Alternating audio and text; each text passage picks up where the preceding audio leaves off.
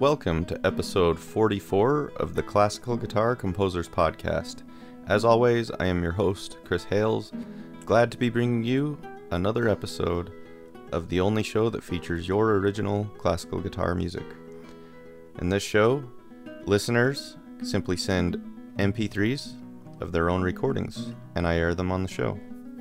So if this is your first time joining me, I'm not quite sure how you came about finding this podcast, but if you are a composer, and particularly a composer of works for classical guitar, you can have them played on the show.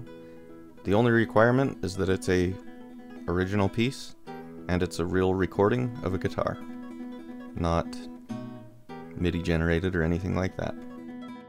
So it's a great way to share your music and hear original music from others. And over the last couple of years, there's been a wide range of music on this show for its signature instrument. I'd say music that has many different influences has made it to this show. And we've heard how a lot of different approaches are being brought to the classical guitar. It's such a great instrument for composition. It's challenging, it's limited, and yet unlimited in some ways. There's things that you can do on guitar that you can't do on traditional classical instruments, such as strumming. And it has a wonderful range of both tone and range itself, note range. I just love the guitar. I love it.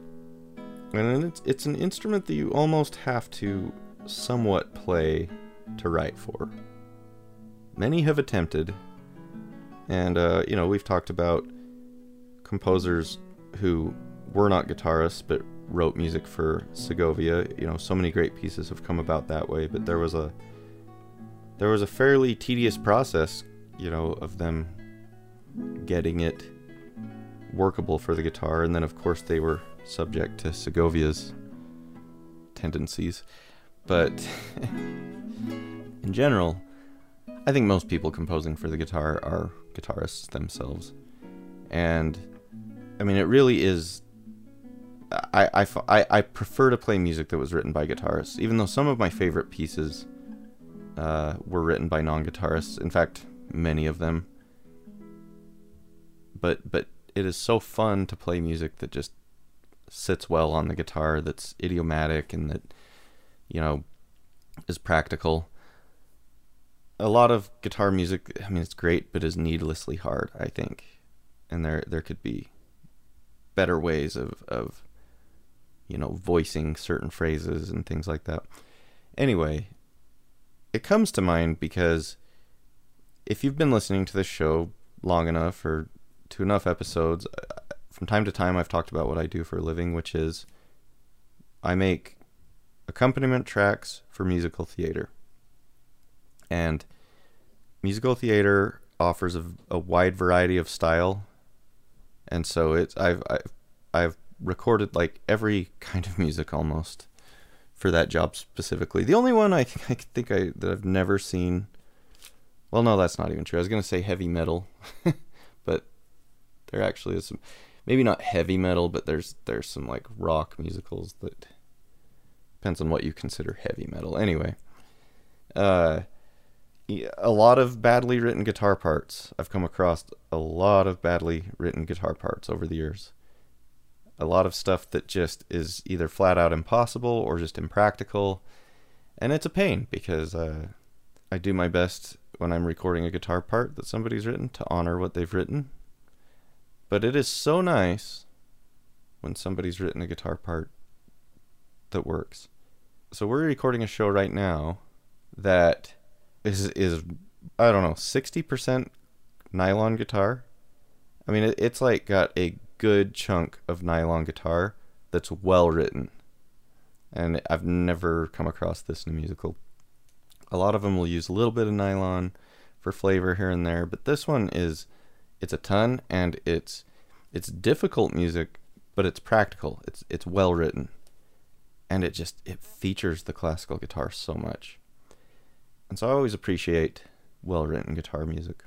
Been writing some myself. That's something I've tried to always have a piece in the works. And I mean, I've kind of attempted that really my whole life, but I've been better about that the last few years. Like, just always working on something, setting aside time to work on it, whether I'm feeling it or not. I come up with something usually with, if I spend an hour, 45 minutes to an hour, sometimes I come up with 2 measures, but then those 2 measures spark a huge jump in progress for the next time I spend 45 minutes to an hour on a piece. So sometimes, like, yeah, you'll sit down and it's like you work forever. It could be a few hours and you've got one measure, but often, like, I've had to learn, don't dismiss what you did. I can't dismiss what I did on a piece if I didn't make any progress, because I either ruled certain ideas out or came up with just one measure, one new idea that next time when I come back fresh is going to get going. But that being said, I've been working on this piece for way too long, and I like the piece. I'm happy with it, and I kind of see where it's going, and when it's done, I'm going to feel like, I feel like it's in a range of, like, not my best work, but good, and a work I'm happy with. Well, I mean, we'll see when it's all said and done. But it's not good enough to justify how long it has been taking me to compose. But as you might know from previous episodes, I acquired a new dog this year and kind of disrupted my guitar routine for a few months. I'm now back into, like, full routine. The dog does not need so much immediate attention first thing in the morning, and so I've managed to secure other times to spend with the dog and to work with him. But that guitar practice is now back in place, and so I'm like returning to working on this piece more consistently. And I don't know, it's like I hit the spot the other day and I was like, if I written myself into a corner. And ultimately I decided, no, we're going to keep going down this road, and we'll just see what it's like when we're done. It's another attempt at sonata form, a form I've always struggled with. It's such a simple concept, but execution is tough, I think, for sonata form. If you don't know what sonata form is, it is a form that was used, and it evolved, but kind of as we know it today and what it became and is still used today.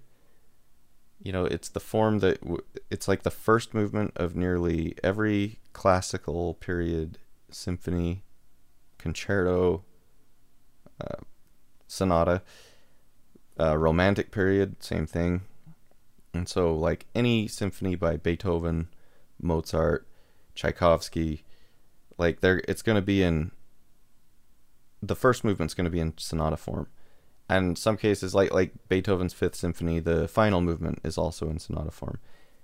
And what it is you have a primary theme. This theme is established, and then you have it goes into a secondary theme after a short transition. And you play the secondary theme, and then there's a cadence that wraps up the first section of the piece, which is called the exposition. Traditionally, it repeats. In a concerto, you'd have the exposition played, and then on the repeat is when the soloist would play. So you have, like, the orchestral introduction first time, second time is with a soloist.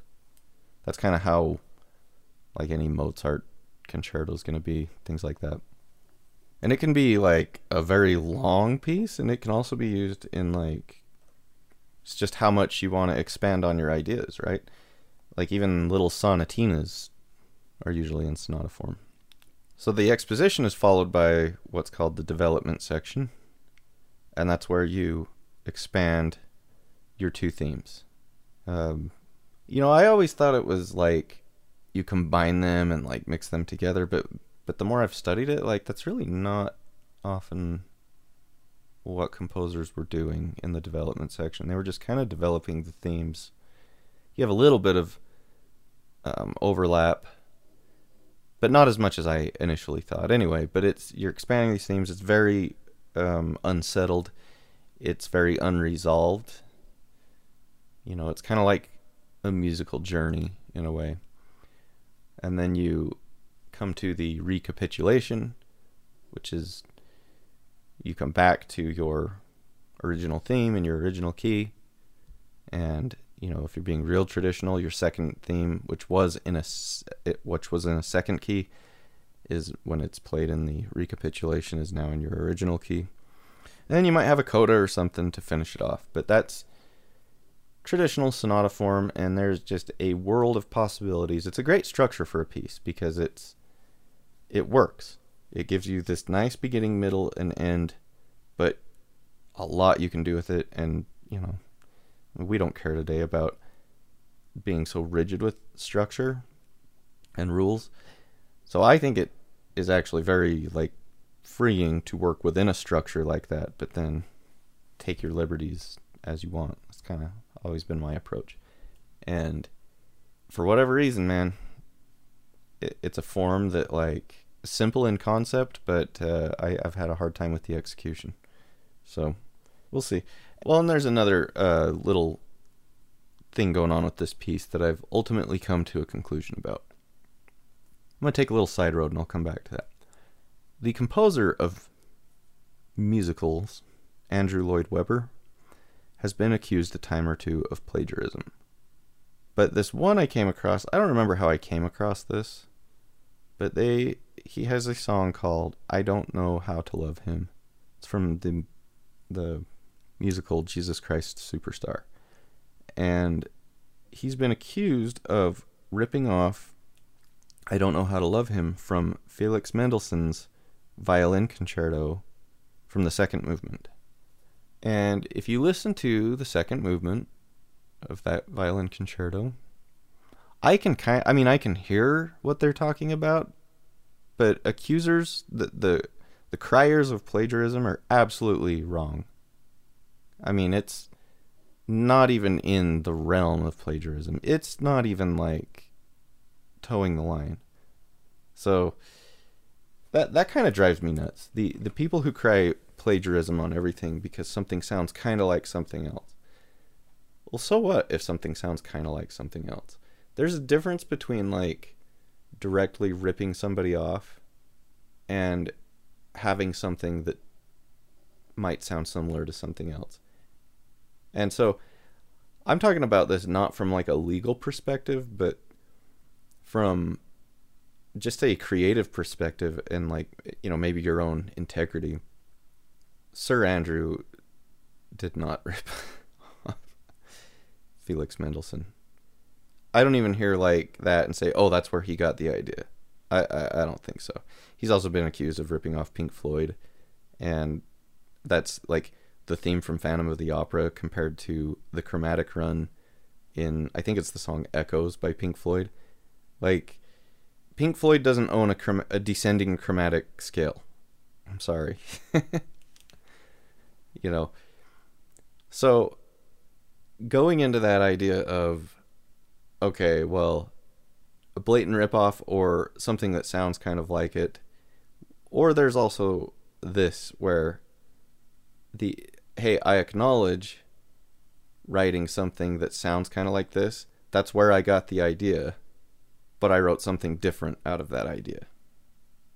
This is a thing I've done intentionally before and many more times unintentionally, where I'll write something and it sounds like something else and I didn't realize that I had something in my head and it crept into my piece.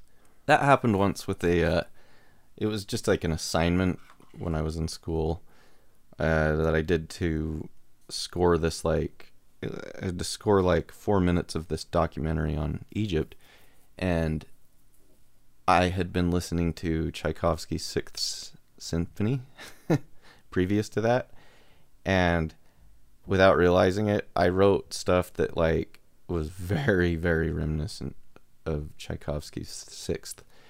I would say it would be like a John Williams level of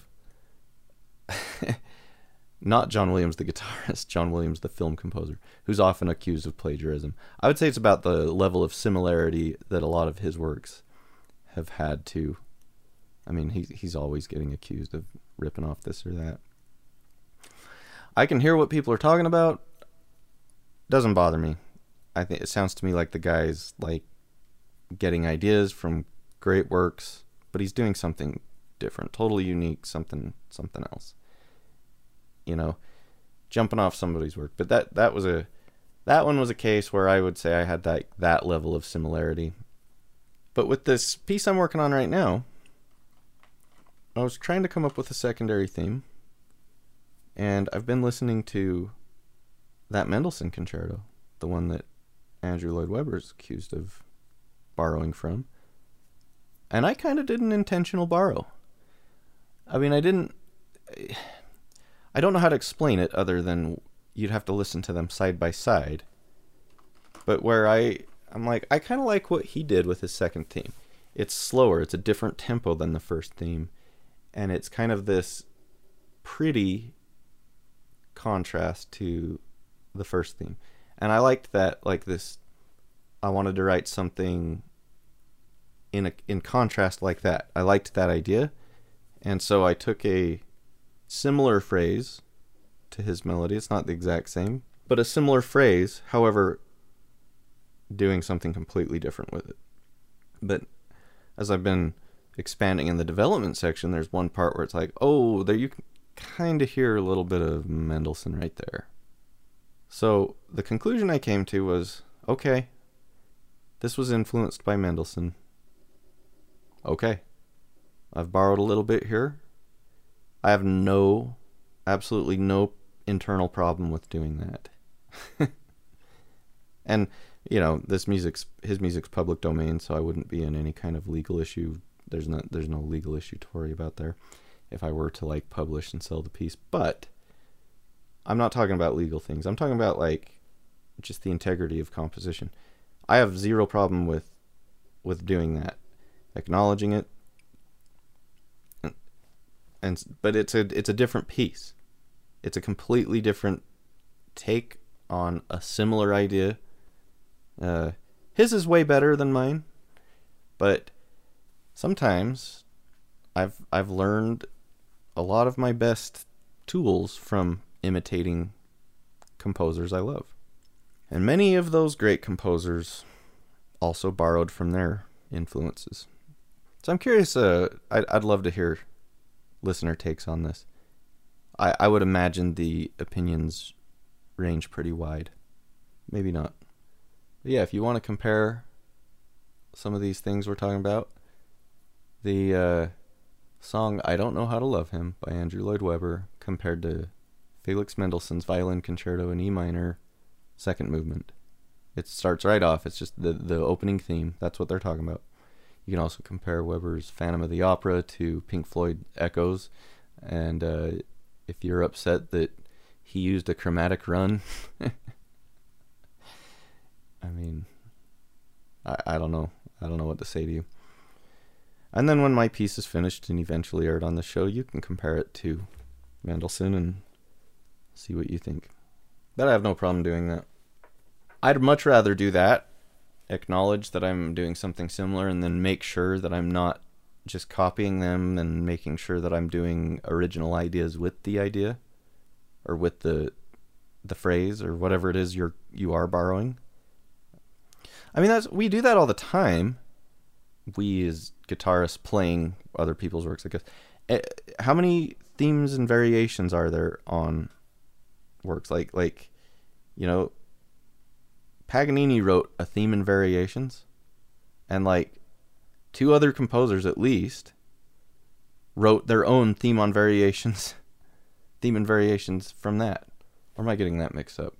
Let's see. Brahms did one, and so did what's his name, the pianist, Liszt. But now that I think about it, those variations might not be on Paganini's theme and variation. Oh well, it doesn't matter.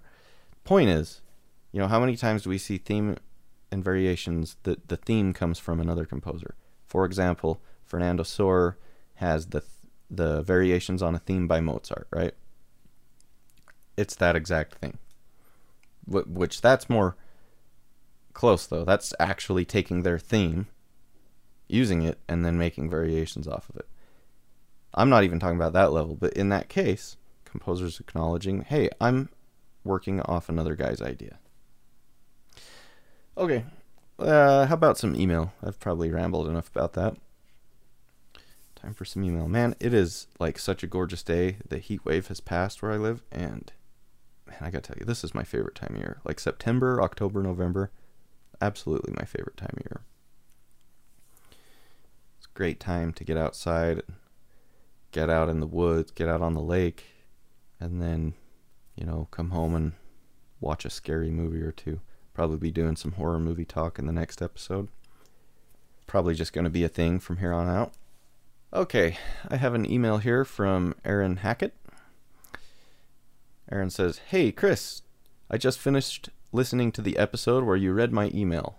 I am now caught up on the episodes and looking forward to more. I never knew atonal music was really a thing, but after hearing your discussions about it in multiple episodes, I thought I would try to find some examples. What I have heard so far, I just don't grasp. I certainly don't feel a pull towards listening to more. However, I did come across a song about atonal music I thought you might enjoy. It even has a shout out to the composer, in quotes, who must not be named. Having listened to your podcast made this so much better than if I had not. Hope you get a kick out of it. To answer your question, I don't sight read. I do have some note reading knowledge from piano lessons many years ago, and I would like to learn how to read for guitar. So far, however, I just default to tab. I know it's lazy. I saw some kind of guitar ensemble is going to be at Weber State College the second weekend of September. Any chance you would be going? I never have been to something like that, but I may try to attend. Thanks again for the great show, and I hope you enjoy the video." Thanks, Aaron. Yeah, I don't think I'll be making it to the Weber State thing. In fact, I believe that would probably be today as I'm recording this. So, I'm getting due. I need to get out and go see some live classical guitar. But it has been a bit. It's one of those things that I think when my kids are like grown up, I would like to try to get a little more involved in the classical guitar scene around here, which would include just catching more shows, but also like performing and just general.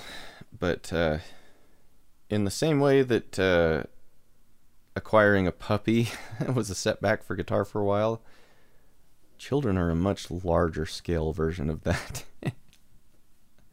So maybe one day.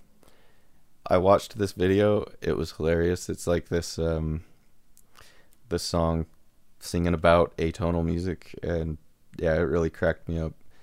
There's a line in there that said, "Emotion is for simple folk." That was great. I don't have any more to say on atonal music, I don't think. I will say, if you've written atonal music for classical guitar, hey, you can feature it on this show. Believe me, I'll play it. There's some borderline atonal music, and I say, well, there's even some atonal music that I can enjoy. I don't mind really dissonant music if it works, but I don't like just noise. There's some like pretty dissonant guitar music that I think ends up being really cool. There's like Brouwer music. I think it can be really cool. I've never played a single Brouwer piece, believe it or not. And I've heard it's very fun to play. So I'd like to give it a try. But in general, like it's just not my thing. It's that real dissonant stuff I can find. I don't mind it in small doses. But it's a weird way to compose in my mind. To just like, that's the kind of music you write all the time.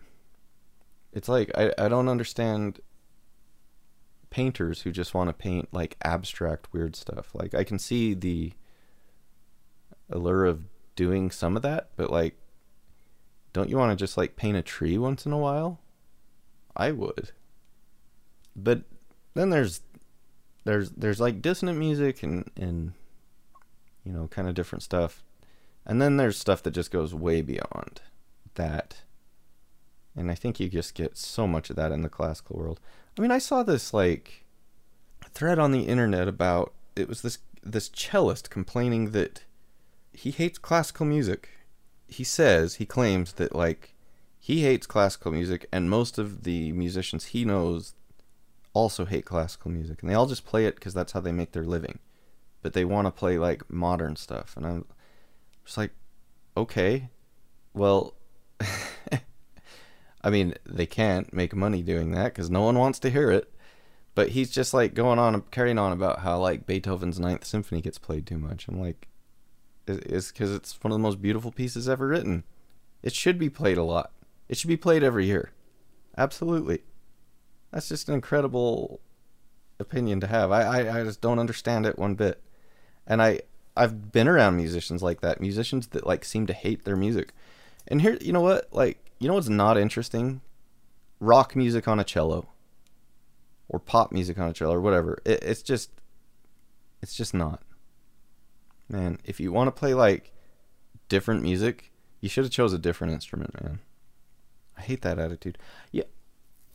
I mean, I just love to play. I love to play. And I love to play all kinds of music. When I was in college and I was playing in the orchestra, we used to go play for the in Utah there's like this cowboy poetry thing every year, and the country singer Michael Martin Murphey would come play it, and he did this thing where he had the orchestra back him up. So every year we would go play this Michael Martin Murphey concert, and everyone hated it and thought it was like so dumb that they had to do this. And I thought it was a blast. I never understood that. I never understood why people didn't want to go play it. It was really fun. For one thing, it was different because we were always working on some like really difficult symphony or something. And then like for a couple weeks we would just change gears and we'd go play El Paso, you know, and it was like easy and just fun. And I never understood that. I never understood, and I never understood like I did encounter that attitude a lot where like musicians in the orchestra were just like put out because we had a concert that night. I'm like, don't you guys like to play? What are you doing here if you don't like to play? Okay. With that, let's get on to some music. Got some new music for you today. This might be a good time to pause the podcast. Get yourself a nice glass of iced tea.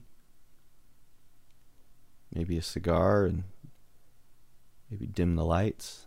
I don't know. How do you listen to this show? Today's music comes to us from Mike Woods. And Mike writes, Dear Chris Hales, I am an avid listener of the Classical Guitar Composers Podcast, which I discovered after typing something like Podcast Composers Guitar Classical into the Apple Podcast search engine a few years ago. That was around episode 4, and I have been listening regularly since then. Thank you for an enjoyable podcast.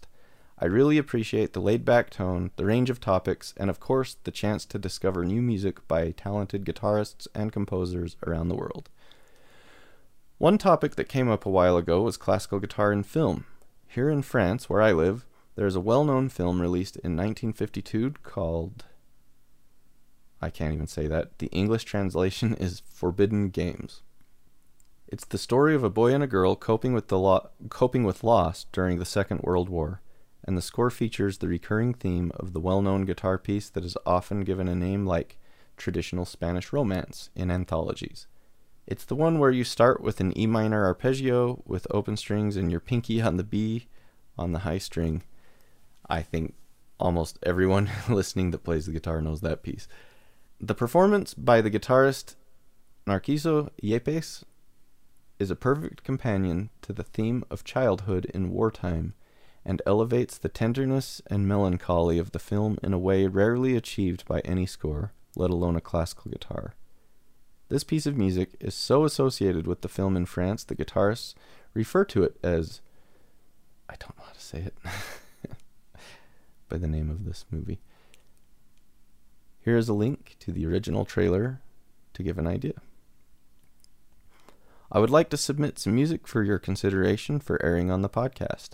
I've sent 3 pieces from an informal suite of guitar bagatelles, short and whimsical classical guitar pieces that blend influences from rock, jazz, and flamenco. The pieces I am sending are called Canyon, Maestoso, and Nocturne. I'll leave links below to my social media accounts. It would be great to hear from and connect with any contributors and fellow listeners. Thank you very much. Hope to hear from you soon, and until then, have a great start to your summer. Regards, Mike Woods. Thanks, Mike. I will put up those links at classicalguitarcomposers.com, and I checked out this video you sent, and it really is, the guitar has a way of speaking and setting a mood like nothing else. And this film looks heartbreaking. I don't know if I want to watch it, but I'm going to also include that link on the website. I also have to say, and I've talked about this before, I just love the sound of a classical guitar, an old recording of classical guitar where you have just a little bit of that tape warble, or, you know, not the highest resolution, but it evokes stuff in my mind that really can't get anywhere else. I've always been like kind of fascinated by the history of places, just even local places. You know, I'll often like go to a place and just try to picture it 50 years ago, 100 years ago, you know, and there's whatever wonder it is that I possess, or whatever it is about that I find interesting, that sound of like an old warbly recording of a guitar just evokes that emotion in me. Hey, regarding classical guitar and film, I've actually learned something about one of my all-time favorite movies. So I've mentioned before that Friday the 13th has some classical guitar in it, this little moment. I have always thought it was just like a dude noodling on the guitar. And the guy who's supposedly playing it is Harry Crosby, Bing Crosby's son, who was trying to kind of make a name for himself on his own, not using his father's fame, but trying to like prove himself in the real world, and you know, got himself a role in this little movie called Friday the 13th. And anyway, so he's sitting there playing the guitar. I'm pretty sure he's not actually playing it though. It's like one of those where the camera's like showing him from behind. But anyway, that is a real piece. It's not just a guy noodling. And that piece is called something else I can't pronounce, but it's a Swedish folk song. And it translates as Dear Old Stockholm. And so I've listened to several recordings of the song, and there's all kinds of arrangements of it, and it is a gorgeous melody. And there's a lot of great arrangements of it and great song recordings of it. It's, you know, I would imagine Swedish listeners probably know it. Yeah, I had no idea. So no idea why Dear Old Stockholm made it into Friday the 13th on the classical guitar, but it's awesome. So I kind of want to get an arrangement for guitar now and learn it. Okay, so sorry, back to the music. This is 3 pieces by Mike Woods, writing to us from France, and they are Canyon, Maestoso, and Nocturne.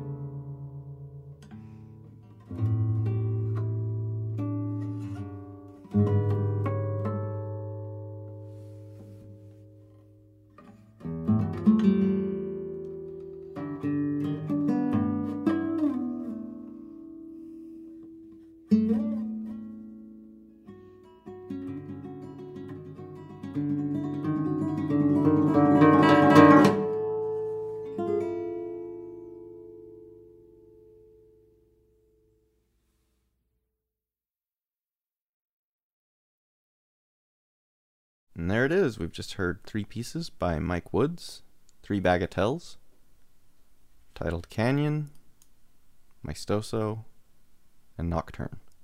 Thanks, Mike. With that, I'm going to call it a show. Thank you all for listening. I really appreciate you tuning in. And I'll be back next month with another episode, probably a short episode, followed by a good old October horror movie discussion. I hope you all have a great September. And until next time, keep on plucking.